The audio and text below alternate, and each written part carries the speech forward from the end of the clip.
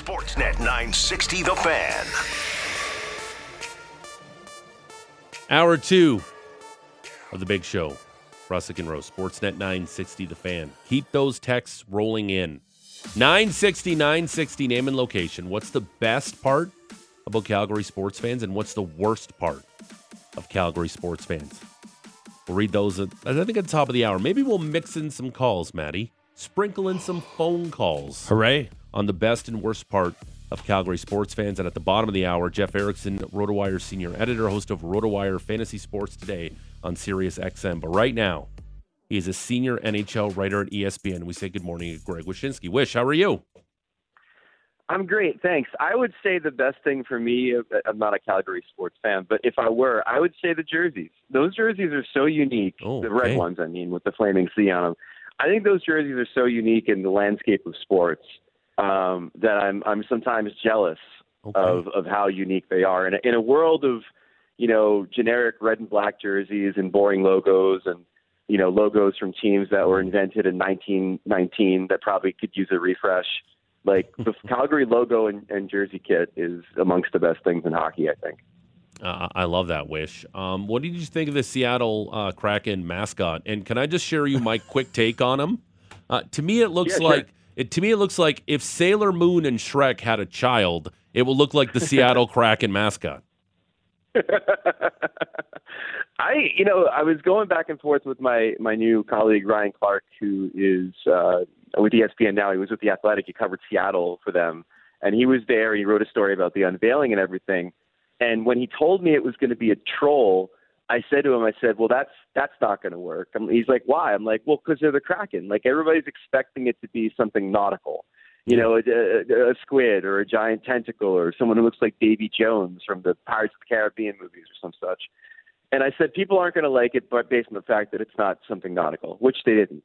The other thing about it, though, that I found really interesting is that, it's sort of unfair that Gritty has raised the bar so high for every other mascot and every other sport. In fact, I would venture to say the two most famous things about the National Hockey League in the United States right now are, one, the Stanley Cup, and two, Gritty. But this buoy thing comes out, and I think the problem is that they tried to make it look distinct, but in the end, it's very generic, and I was sort of bummed about it. Like, the Kraken have done a lot of things to really sort of set themselves apart. My goodness, the name is the Kraken. They have a tentacle for their logo and such. I felt the troll was really generic, and I was kind of disappointed by it. I thought if you're going to go with a troll, like maybe make it 8 feet tall. Like, wouldn't that be fun? Like make an ogre more than a troll. Do something with it, but it was a little bit generic, and I was kind of let down by it. I couldn't agree more. We did a story yesterday, Wish, about the most watchable. What's the watchability? Ranked teams in the NHL. Who the most exciting teams are? Number 1 was the Avalanche. Number 2 was the Lightning. Number 3 was the Leafs. The Calgary Flames here were number 6, and dead last, Wish, was the Philadelphia Flyers as the team you don't want to follow this season in the NHL. What is your maybe top 2 or 3 most watchable teams heading into the season? I would probably put Chicago in that too, towards the bottom. Arizona would be there for a lot of people, but I think that whole thing with the Arizona State University bid is going to make them actually pretty exciting. Like, I think there's a possibility. There's a reality in the multiverse where they get off to a good start. People see what happens at ASU, and then they become kind of like the pet team of the league.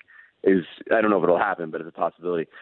Florida's probably still up there. I'm not quite sure what the Paul Maurice influence will be on the way that they play, but every Florida game last year was incredible, not only because they scored at the clip they scored at, but also because they gave up a lot of goals and frequently had to score a bunch of goals in the third period to get out of the hole they dug. Like, they were a really, really exciting team. I'd say sneakily Detroit and Ottawa would be on that list for me. I think in Detroit's case, they just sort of had that great mix of young players and now guys like David Perron that are there that could really make that team a little bit exciting. And then, the buzz around Ottawa, every camp I visited, people are coaches and GMs are really interested to see what Ottawa ends up looking like insofar as that assemblage of talent. But I think your top teams are pretty solid. I'm not sure if you really missed anybody. I would probably maybe throw Vegas in there for the soap opera of it all. Bad goaltending, Jack Eichel, a team that all of a sudden is teetering on the brink of maybe not seizing the moment that it had. I think there's a certain watchability towards teams that, may not necessarily be on the upward trajectory that could be under consideration too. Well, I think one of the things that you look for there is the personalities, and that's why when we were talking about it, Philadelphia is an interesting one. Like all the videos of them at camp are just their players getting bag skated by John Tortorella. He's just ripping on the players all the time. Like I think that there's going to be maybe a bit of watchability to that team just based on perhaps the idea of not being able to look away from a train crash.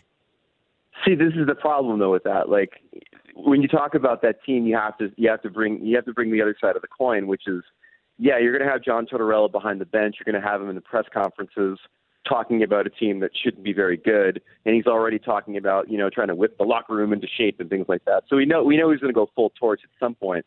But on the other hand, you have to watch a John Tortorella team, which as someone who watched a lot of the Rangers and watched a lot of the Blue Jackets. Is not always the most aesthetically pleasing version of the game, especially when I think one of his, main thrusts of coming there as a coach is to try to solidify the front in front of Carter Hart and get that guy's career back on track. So I'm not sure aesthetically on the ice it's going to be the most exciting team, but obviously in every other way, John Tortorella mixed in with a struggling Flyers team in that market is going to be great. I think one of the signs that the preseason in full swing is that we are discussing stories such as that and stories such as advertisements, like the new video boards that we might be seeing on broadcasts in the future. I know you had a story about these recently that created a little bit of conversation on Twitter. Could you just give us an idea of what might be coming and your thoughts on how it could maybe affect a viewing experience? Well, that's just it. I mean, it's not might be, it's will be. Every game that you see on television is going to have virtual boards for the most part. I mean, the only reason it won't is if they haven't sold the inventory and then they decide to flip the switch and go back and show you the regular boards. Basically, the technology is erase and replace technology, which means that if you're in the arena and you're looking at the advertisements on the boards, they're there.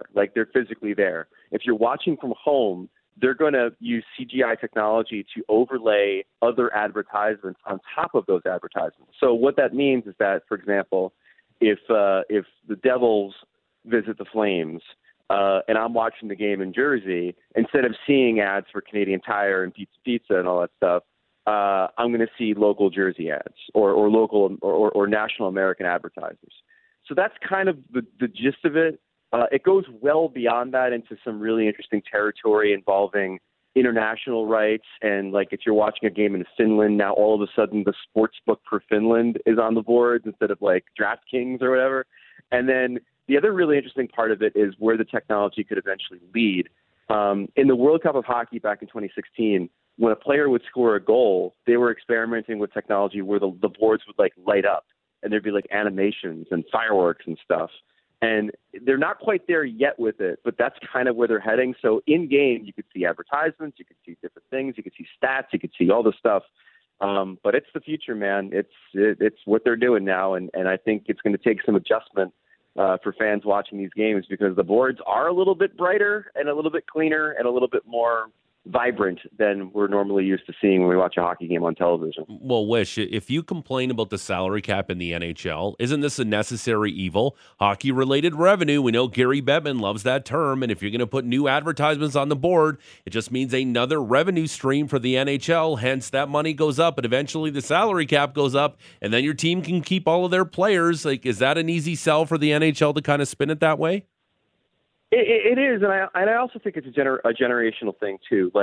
For me as a fan, I'm still getting used to seeing the CGI ad on the glass behind the net.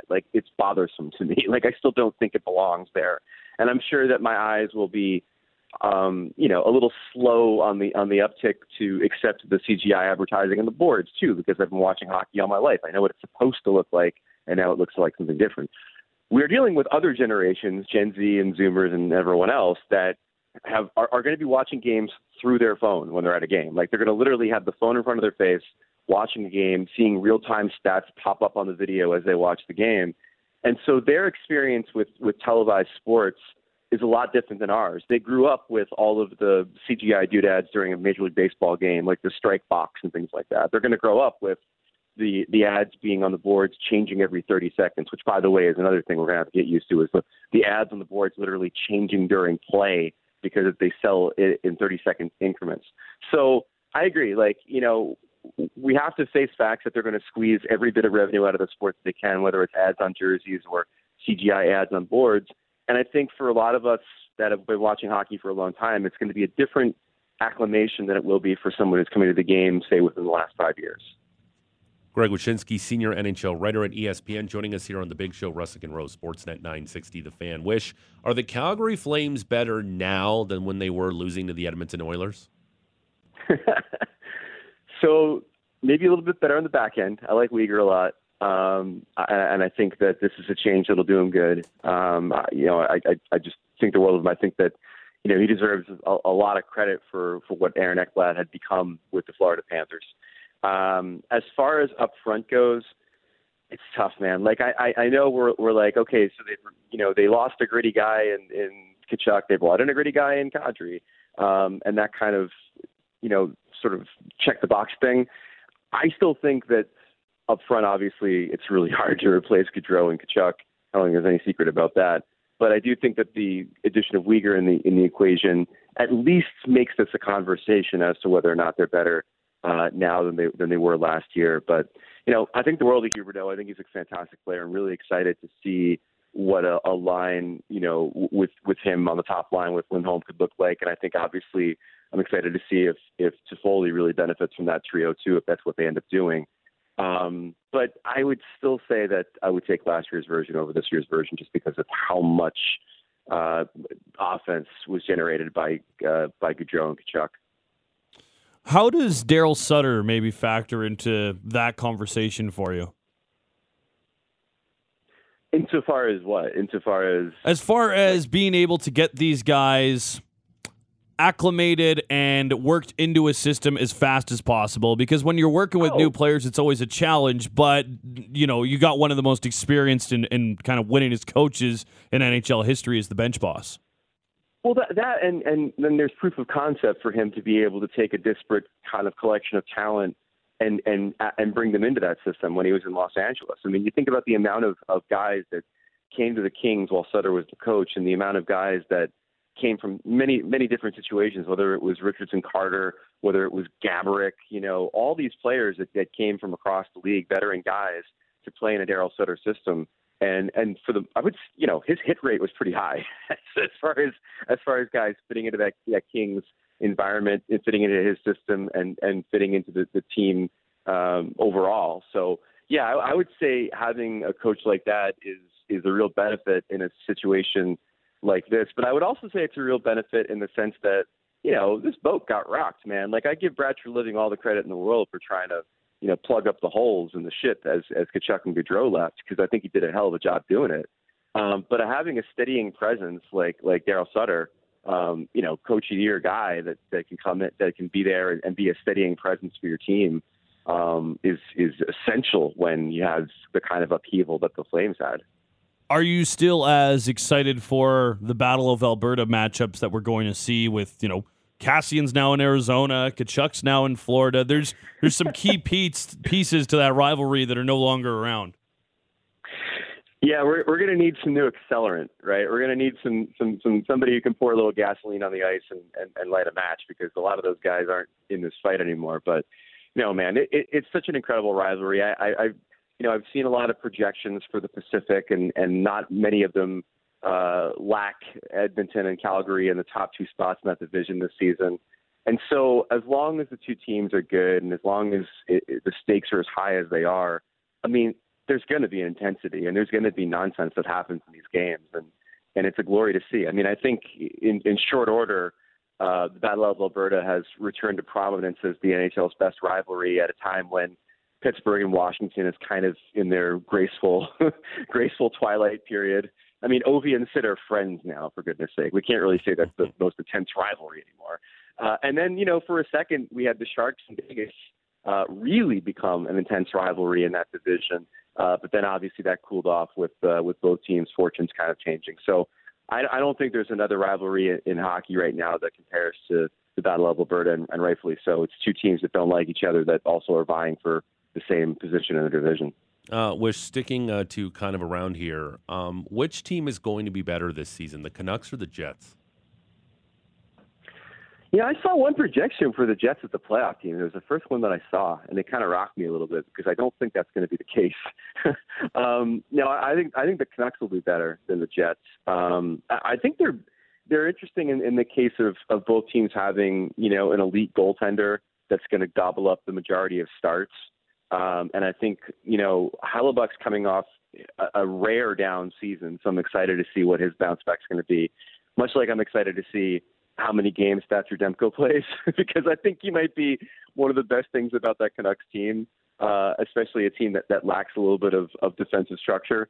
So I'm wondering if they just, run him into the ground towards the end of the season to try to, scare up a playoff spot. But, Bruce Boudreau is a great coach. I'm not as high on Rick Bowness. I think Bowness is a guy that comes in there to maybe crack a few skulls and break up the leadership group in the locker room versus really being a great tactician.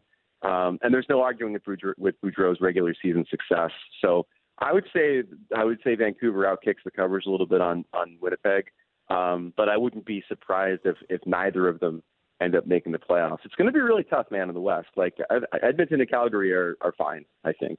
But then you look at the Central Division, and are they going to go 5 deep? Like, are both the wild cards going to come from the Central when you see how stacked that group is with Colorado and St. Louis and Minnesota, and then you've got yourself, Nashville and Dallas behind them. It's going to be interesting to see where the Pacific ends up if they get a fourth team or not. So who do you like for that third spot in the Pacific then? Are you more of a Kings believer or Golden Knights, or would you go a different direction? No, I'm a Golden Knights believer. First of all, I don't think their goaltending is going to be as bad as we think it is. We actually put up our goalie our goalie tandem ranking today on ESPN, and I spoke to a lot of goaltending experts around the league and coaches and others, and got a sense that I think a lot of people would have Vegas in like the bottom three right now because Lander got hurt. They're like 24th, which isn't great, but it's better than where I think a lot of people would put him. Logan Thompson, they've got a lot of faith in that guy. And Aiden Hill could help out. I think they're going to be one of these teams that will get just enough goaltending. And if they remain healthy, I mean, my God, like they would have been a playoff team last year were it not for the injuries at the end of the season. Like the Kings were definitely got the benefit of Mark Stone being hurt and some of the other things that happened with that team. So the band is back together up front and on D for the most part. And so I'm thinking Vegas gets back in the third spot with just enough goaltending to get through. Greg Wyshynski, senior NHL writer at ESPN. Wish, always great stuff. Thanks for this.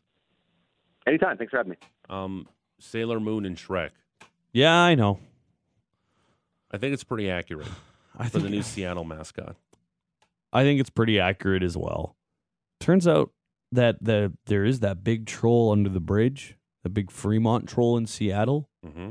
That I guess they've taken some sort of this guy. Okay, that's great. So now they actually decide to do something with their city. There's no such thing as a Kraken anywhere near Seattle.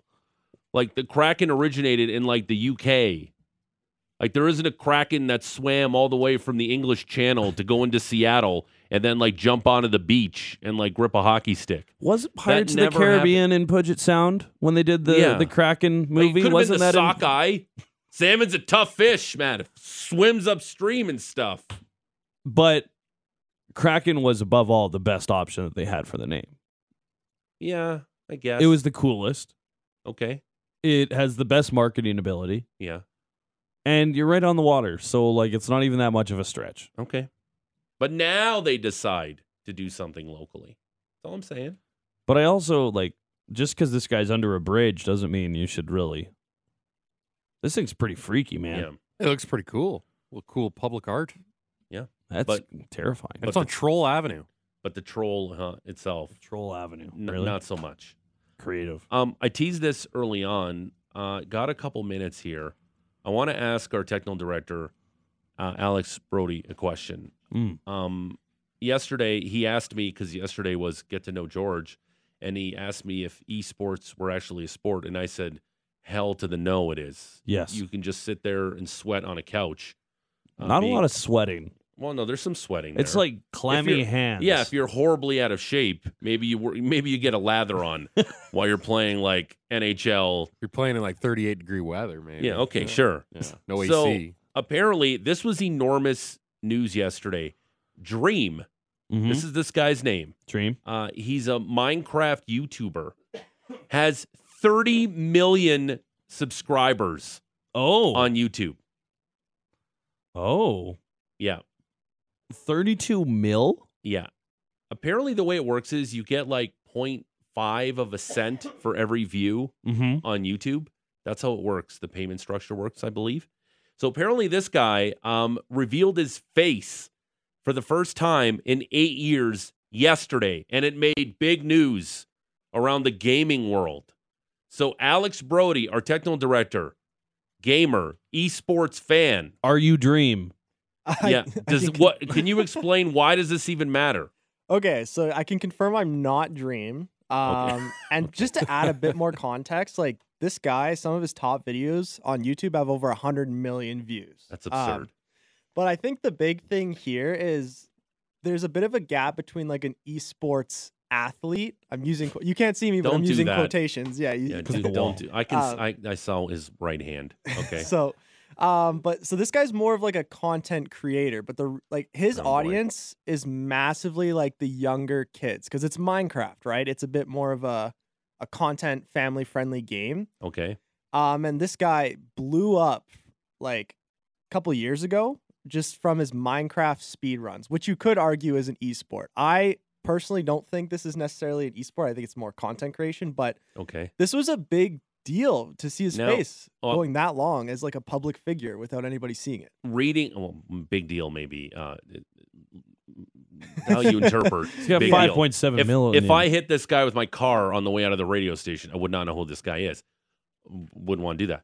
But when it comes to this guy, there's some controversy attached to this guy, right? Uh-oh. Yes, Alex, that's because correct. apparently he's a cheater, pumpkin eater, correct? Oh. Yeah, apparently he used. So I'm not going to go into depth about how Minecraft speedruns work. Yeah, please don't. But basically, it was it was alleged that he was kind of using some kind of like cheats to kind of help him achieve these Oh. speed This runs. guy's using mods? Yeah. This guy's weak. And some of his videos, like, they almost seem too good to be true. And that's kind of why he got so many views, was because he did these outrageous things in Minecraft that you would never see. I didn't know there was a story in Minecraft. I thought it was just build things. So yeah, like there's a speedrun community for anything. Like Okay. really any game you name, there's a speedrunning See? community Mm. for it. Huh. So Look at I the did stuff know we're that. learning. Yeah, I did know that. His gamer name is Dream. What would be yours? Mine? Yeah. It's Ratty Schmoes. Ratty Oh, okay. Schmoes. Whoa. Okay. I like it. I didn't need to think about it. I've Yeah, had that one going was for a like long that you your time. had gamer that tag? holstered. Yeah, Nice. it's like actually no, that's not my gamer Your tag. but it's, PSN network it's- ID? It's the handle I use on NHL. Okay. Okay. Ratty Schmoes. You can show your face. This guy did it yesterday for the first time in 8 years, and it was big news. Yeah, it has like the tweet has like over 700,000 That's- likes. Does he have Absurd. something weird on his face? Is he like an No, old he's- dude? he's or- that pretty. he always- he had, handsome like, looking this- dude. Yeah, he Huh. had this like happy face thing as Yeah, I his saw- avatar, and he was known for that. And then he actually showed his face for the first time yesterday. he kind of got ripped though, pretty hard, which I felt bad for. He's him. he's Like, an all right looking guy. Like, yeah, yeah. that's It's what not I like he's a thought. ghoul or something. You're like, oh, no wonder you were hiding yourself. He's not like Bowie the Troll. Yeah, that's right. Oh, he's Later on this hour, I'm going to tell you full why. circle. Well done. Later on this hour, I'll tell you why you probably don't want to be in Guy Fieri's entourage. Like you probably don't want to be in Guy You're Fieri's. gonna tell me why? Like I will. needed another reason. Well, I I'm just- going to give you a good one. Okay. We'll do that to wrap up this hour. We'll talk to Jeff Erickson. Some fantasy football straight ahead. It's the big show. Russick and Rose, Sportsnet 960, The Fan. And to wrap up this hour, we'll tell you why it's probably not a good thing to be a part of Guy Fieri's entourage. Hooray! But right now, Jeff Erickson, RotoWire senior editor, host of RotoWire Fantasy Sports Today for Sirius XM. Jeff, good morning. How are you? Morning, guys. Doing well. Yourselves? We're good. Jeff, if you own anybody on the LA Rams outside of Cooper Kupp, how are you feeling this morning? Frustrated. Very frustrated. Bamboozled. Surprised. I actually, and wishing I would have paid more attention to the offensive line in the offseason, too, because it's clearly an issue. It's been a problem all season long. We saw it on opening night. We saw it again last night. They can't protect Stafford very well. He doesn't go through the progressions quite well. So he goes to Kupp, and then he goes to Kupp again. I think if you're a Tyler Higbee manager, you're probably all right too. But, I have Allen Robinson in some key leagues, and that one's killing me right now. Yeah, I'm very much in the same, and you're telling me that there's probably not a secondary option on the Rams there. Then, hey, it's just about time where I'm thinking it's about that opportunity where I should probably look elsewhere. Yeah, I'm not going to cut Robinson in my leagues, but he's going to sit on the bench and think about what he's done. Put him in timeout. I like that. Exactly. What about the 49ers? Deebo Samuel is such a monster. Yesterday, another humongous game. Is there any way that you would look at him as someone that you could trade for right now, or is that cost just going to be way too high? You never trade right off their best game or an elite game like this, especially in an island game like this where everybody is watching. Maybe if you do it on a normal Sunday afternoon or something like that, after that, maybe you'll get the idea that people aren't really paying that close attention. But, we all know who Deebo is. He was going in the second round in everybody's draft for a reason. If he dropped to the third, it was an anomaly. It's going to be tough to trade for him. But if you have depth at running back, and you'll be one of like 6 people in fantasy football that does have depth at running back right now, sure, go ahead and make that trade. But you're not going to pull off Miles Sanders for Deebo Samuel. People know what we're looking at here. Funny trade after 4 weeks of the season. Jonathan Taylor, a lot of people's number 1 overall pick in drafts, has been a little underwhelming. Still putting up okay numbers. Still a top 6-5 running back in the league. But are you keeping Jonathan Taylor, or you should try to trade for Jonathan Taylor, Jeff? I think it's tough to trade for him this week, but this is the week to do it. Even though he might not play Thursday. That's the thing is, if you want to pull off a deal where you're buying low on Jonathan Taylor, this is it. Because I don't think the skill set has changed. The health has changed a little bit there. You're worried about the ankle a little bit, the short turnaround. He may not play Thursday in Denver. Excuse me. But at the same time, I think that he's probably someone that's going to be really big down the stretch. So I think he's a guy that I would look to try to find and see if I could get a deal on him. If not, I wouldn't pay sticker price for him. You might get a lot of people though who are like, "Oh, I drafted him first overall. What a bust." I've seen that a little bit there, but I think you can. So there is a possibility of a deal out there. The other running back that I think a lot of people are monitoring, especially ahead of the waiver wire, is Javonte Williams, second year back for the Denver Broncos, tore his ACL over the weekend, done for the year. If you're a Javonte Williams owner, how are you kind of handling the waiver wire today, especially knowing that Melvin Gordon still remains in the backfield in Denver? Right, and Mike Boone got some touches. They just claimed Latavius Murray off the Saints practice squad, so it's a 3-headed monster. Murray's a veteran, played in the London game and actually looked okay. So he could jump in pretty quickly. Running backs usually don't take that long to adapt to a system. Probably won't play this week because of the short week. But I would go after Boone. I'd go after the Falcons' Tyler Algier with Cordero Patterson going on the IR. I think those are your 2 top options. And you may want to see what happens with the Colts. So if Taylor doesn't play this week, you might go after Nyheim Hines. If Hines is available, most leagues he's already rostered. Deion Jackson would be the other alternative there. You're going to have to dig in the corners a little bit here and try to find somebody. Jeff Erickson, RotoWire senior editor, host of RotoWire Fantasy Sports Today on Sirius XM, joining us here on the Big Show, Russing and Rose, Sportsnet 960. Do you believe Saquon Barkley can maintain this level the rest of the season? Because that's all we heard about heading into the year. He says he's healthy for the first time in forever. He's shredded. He's ripped. You got Brian Daboll there. Are you definitely buying into Saquon Barkley? And is that guy? I know the value is probably high, but are you trading for Saquon Barkley, or you're a Saquon Barkley owner? Maybe now is the time to trade him. I'm buying into it. Saquon Barkley leads all running backs in scoring right now. However, this is the lowest output for RB1 through 4 games of the season since 1997 by a significant margin. Usually the RB1 at this point in time has about 100. This is in PPR leagues. has about 105 fantasy points. He's got like 85. But it just shows how hard it is right now for fantasy running backs. But he looks good. He looks like he can carry a load. Now, the thing I'm worried about a little bit is, the passing situation in the Giants is awful. And to that point, Daniel Jones is going to have he's got a bad ankle. Tyrod Taylor had a concussion. Barkley was taking snaps sometimes in this game last week. They play the Packers in London. That's going to be a tough matchup there. You can run the ball against the Packers, but the offense, he's going to face an 8-man box, much like he did against the Bears last week. It might be tough sledding. I don't think, again, this is probably a no action. If you have him, great. And his manager probably isn't going to trade him unless he exacts a mint from you. And I don't think you should overpay for him. This is one of those where you're probably going to have to search around and find a different target. How do you look at the situation in Miami now, knowing that, Tua is going to be on the shelf for, we would assume, a little while here? A lot of uncertainty as to the timeline for his return. But how are you looking at the future for Tyreek Hill, Jalen Waddle, any of the running backs that are existing in that Miami offense? Is there anyone in that group that you're maybe worried about that you maybe would try to do a little bit of maybe a sell high opportunity here while you understand that Tua is going to be on the bench for a bit?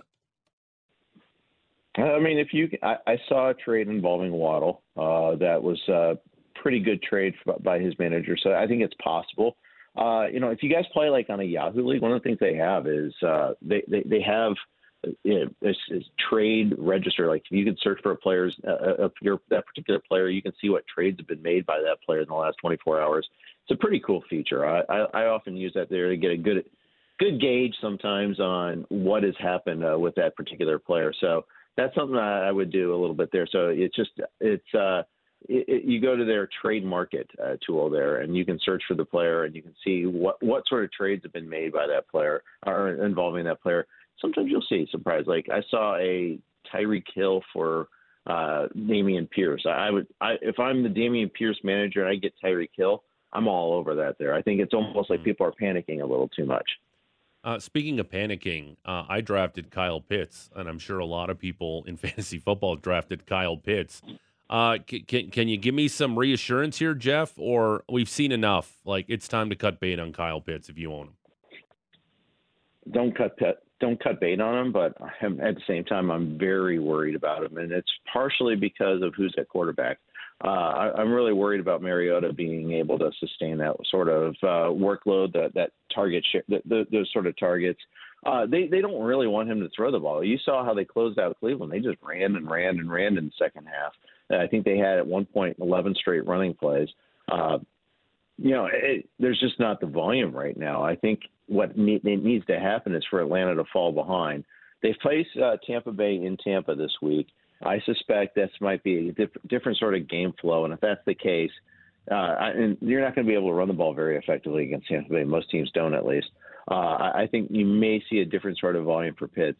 It's just the problem is you can't count on it week in, week out right now. I think, though, you have so much invested in him. I think you can get him a little bit on the cheap if you're trying to trade for him. It might be, again, no action. Like, okay, well, if you have him, I wouldn't try to – it's one of those where I wouldn't sell him because you're not going to get the right price, but I also don't think I'd go out of my way to go get him because I think he's kind of a week-to-week proposition. One of the things that we saw this past weekend was Kenny Pickett take over for Mitch Trubisky, and Pickett was a highly drafted quarterback. And I'm just wondering if there's any rookies that you're looking around the league that you were maybe very excited for their season, but up to this point, they've maybe been held back by their coaching staff. Are there any rookies that you were excited to pop that you haven't seen yet, but might still have some potential and perhaps are living on a waiver wire right now? Sure. You're always looking at the running back position there. Kenneth Walker, for instance. Rashad Penny just went off, had a huge game against Detroit. And Penny's going to be the guy in the short term. However, Walker was, they spent a second round pick on him. Seattle's a rebuilding team. I know they have 2 wins so far this season, but, at the same time, this is not going to be a contender, I don't think. So you look at someone, he might be someone in the second half of the season. He's going to start cutting into that workload share a little bit there. Just you have to be patient with him is the problem. It's just you can't use him next week. And I know a lot of leagues, bye week starting week 6, roster spots are going to become finite. That's the tricky part. But what happens is you'll start to see maybe he gets cut by his fantasy manager. That's a good time to swoop in and pick him up on. And if you've got the roster spot and kind of bank on the upside long term. Jeff, there's a lot of big names on the New Orleans Saints offense. Do you want a part of any of them right now? Chris Olave, I do. But I've been all over Olave all season. I have him in a lot of leagues. He's really starting to earn that target share no matter who the quarterback is. Made a really big catch in the London game this past week. Really frustrating otherwise on this team. I mean, Kamara's rib injury has been a big problem. Thomas looked good until he got hurt with the foot injury, but that's always been the story with him the last 3 years is he's good when he's healthy, but the problem is when is he healthy? Wanted to also ask about Trevor Lawrence, quarterback for the Jacksonville Jaguars. He had 2 good weeks in weeks 2 and 3 where I thought I was looking at him on the waiver wire. I'm like, maybe a streaming option, but then a bit of an egg in week 4. Where are you at on Trevor Lawrence as he kind of comes into his own as an NFL quarterback? I would completely treat week 4 as a wash. It was played in the remnants of Hurricane Ira. There, the conditions were terrible, and it was against a great defense in the Eagles. So ball security was a problem there. He fumbled a snap. He lost 4 fumbles and then had that one killer pick. But I still think he's a streaming option. I think he's a bye week option, and in some cases, if you lost your starter, if you're the Dak manager, I would have been happy starting Lawrence. I think he gets well this week. Home game against Houston. Completely right off last week's outing. All right, Jeff, just to help out our listeners before we let you go, just give us a quick little cheat sheet on who we should be targeting on the waiver wire. Okay, so the big names this week at running back are going to be Mike Boone, Tyler Algier, try to step in for the injured players on their respective teams. Kenny Pickett, if you're in a QB flex league, you can go ahead and use him this week, although it's a tough matchup at Buffalo. It's not going to be a good game for him, but I think he's going to be the guy the rest of the year. If you're trying to look ahead in the future, we mentioned Mariota. They're not going to make any changes. They're just coming off a win this past week, but they won despite Mariota, not because of him. He only connected on 7 passes. So Desmond Ridder is someone I keep an eye on there. If you can kind of be patient, play the long game with that there. At wide receiver, it's always tough to find a good receiver off the waiver wire. I don't think there's too many good options, but George Pickens is available in some places there. So if so, go after him. Jeff Erickson, RotoWire senior editor, host of RotoWire Fantasy Sports Today for Sirius XM. Great stuff, Jeff. Thanks for this. Anytime. Thanks, George. Thanks, Matt. There you go. Fantasy advice. I hope I'll win again. Okay.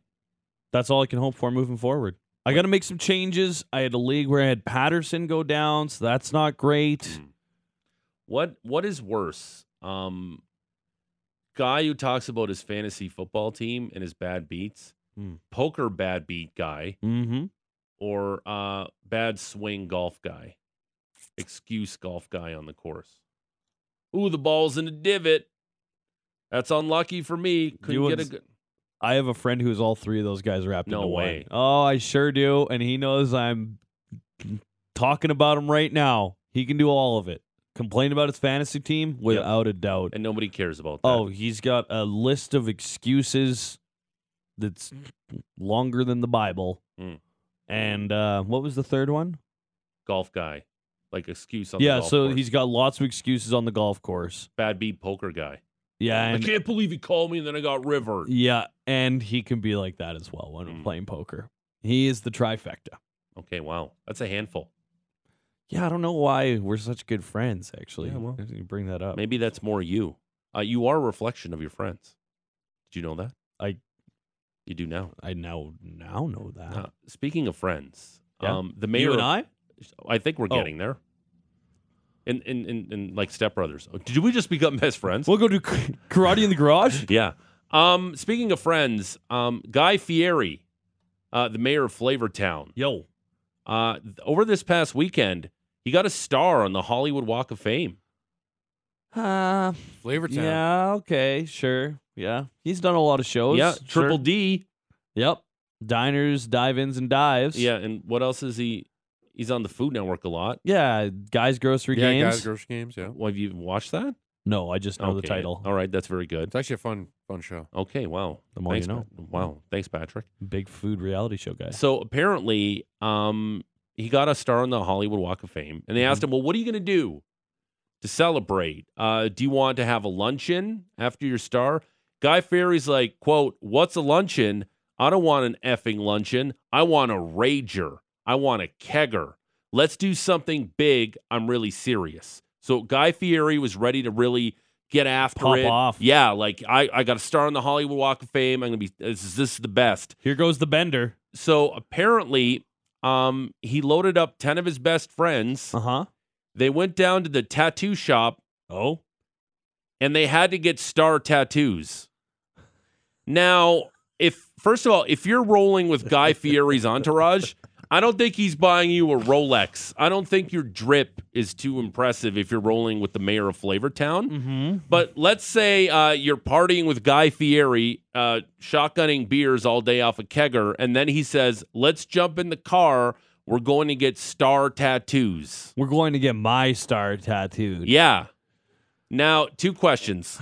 Okay. Would you do it, number 1? And number 2, where are you getting the Guy Fieri star tattoo? Would I do it? I don't have any tattoos right now. Okay. I thought about getting tattoos, but every time I do, I get afraid of the consequences of having them for the rest of my life. Right. And I don't. So I don't know. Depends on how tight you lit are with the Guy? party is. Yeah, how tight I am with Guy. Mm-hmm. How much of a leech am I in the entourage? Like, do I have my own job? You're his right-hand man. Okay, yeah, then Like I'm doing it. you carry a lint brush. You have I'm basically an his umbrella and his assistant. sun. Yeah. Like for the sun. Like you have. Then you yes. can't go a day without eating one of his artisan grilled cheese sandwiches. Like that's how close you are to Guy Fieri. Then yeah, So where are I'm you probably getting getting it? the tattoo. Where are you getting it though? Now that's another interesting question. Probably somewhere where I actually, you know what? If I'm in his entourage, I assume I'm very proud of it. Yeah. Which Which is awesome to begin with. I'm going to say maybe a bicep or maybe a calf. Okay. So that because I'm in Flavortown, it's always suns out, guns out. Yeah. So people will be able to see it up on the gun, Yeah. the bicep, or on the calf because I would just be rocking around with these puppies out.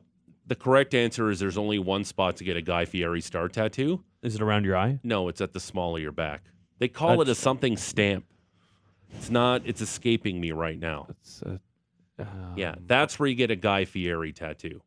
Right there. It's And a giant Guy Fieri star tattoo. And he has 10 people rolling in his entourage. Does Guy Fieri really need 10 people? Is he that famous? I think he is. Like, what do you think? Really? What do you think Guy Fieri's net worth is? I I don't think it's 50 mil.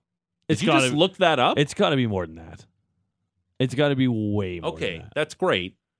But Yeah, rolling 50 with- million. Wow, rolling with Guy Fieri. I am on board, though, with the city of Columbus trying to have a petition to change Columbus to Flavortown. Flavortown in honor of Guy Fieri, who's from there. That's a passport to Flavortown right there. Yeah. What would be your, like, we know he's the mayor of Flavortown. What would your thing be for Calgary? What would you be, Matt Rose? Because you're such a proud What am Calgarian. I of Calgary? Yeah. Village idiot. Okay. Would that suffice? Court jester. Court jester. That's kind. Thank court you. jester Appreciate of that, Calgary? Patty Dumas. Yeah. It's not bad. Frivolous booze bag. All right. Of Calgary. Yeah. It's not bad. Yeah. That's probably be it. The Great Wanderer. Okay. I wander a lot downtown, I guess. All right. Yeah. I like all of those. But I it has don't to be know. something with a C, I think. Mm. It has to flow. It has to flow. It has to flow. You know what else has been flowing in? Text messages All day. about our topic this morning. What is the best part about Calgary sports fans, and what is the worst part about Calgary sports fans? 960 on the text line. Name and location, please. We're going to read your text messages. And what the hell? Do you want to open up the phone lines? Yeah, I do. What's the best part? Because I want to hear. Well, you don't really have a choice. What's the best part about Calgary sports fans? What's the worst part? 403-240-4444. 403-240-4443. Star 960 on your Rogers mobile device, too. We'll take some of your calls. We'll read some of your text messages. We'll have a little fun before we get to Flames GM Brad Treliving, which we'll have fun with him anyway, but he'll join us at 8:30. One more hour to go. It's the Big Show, Russick and Rose, Sportsnet 960.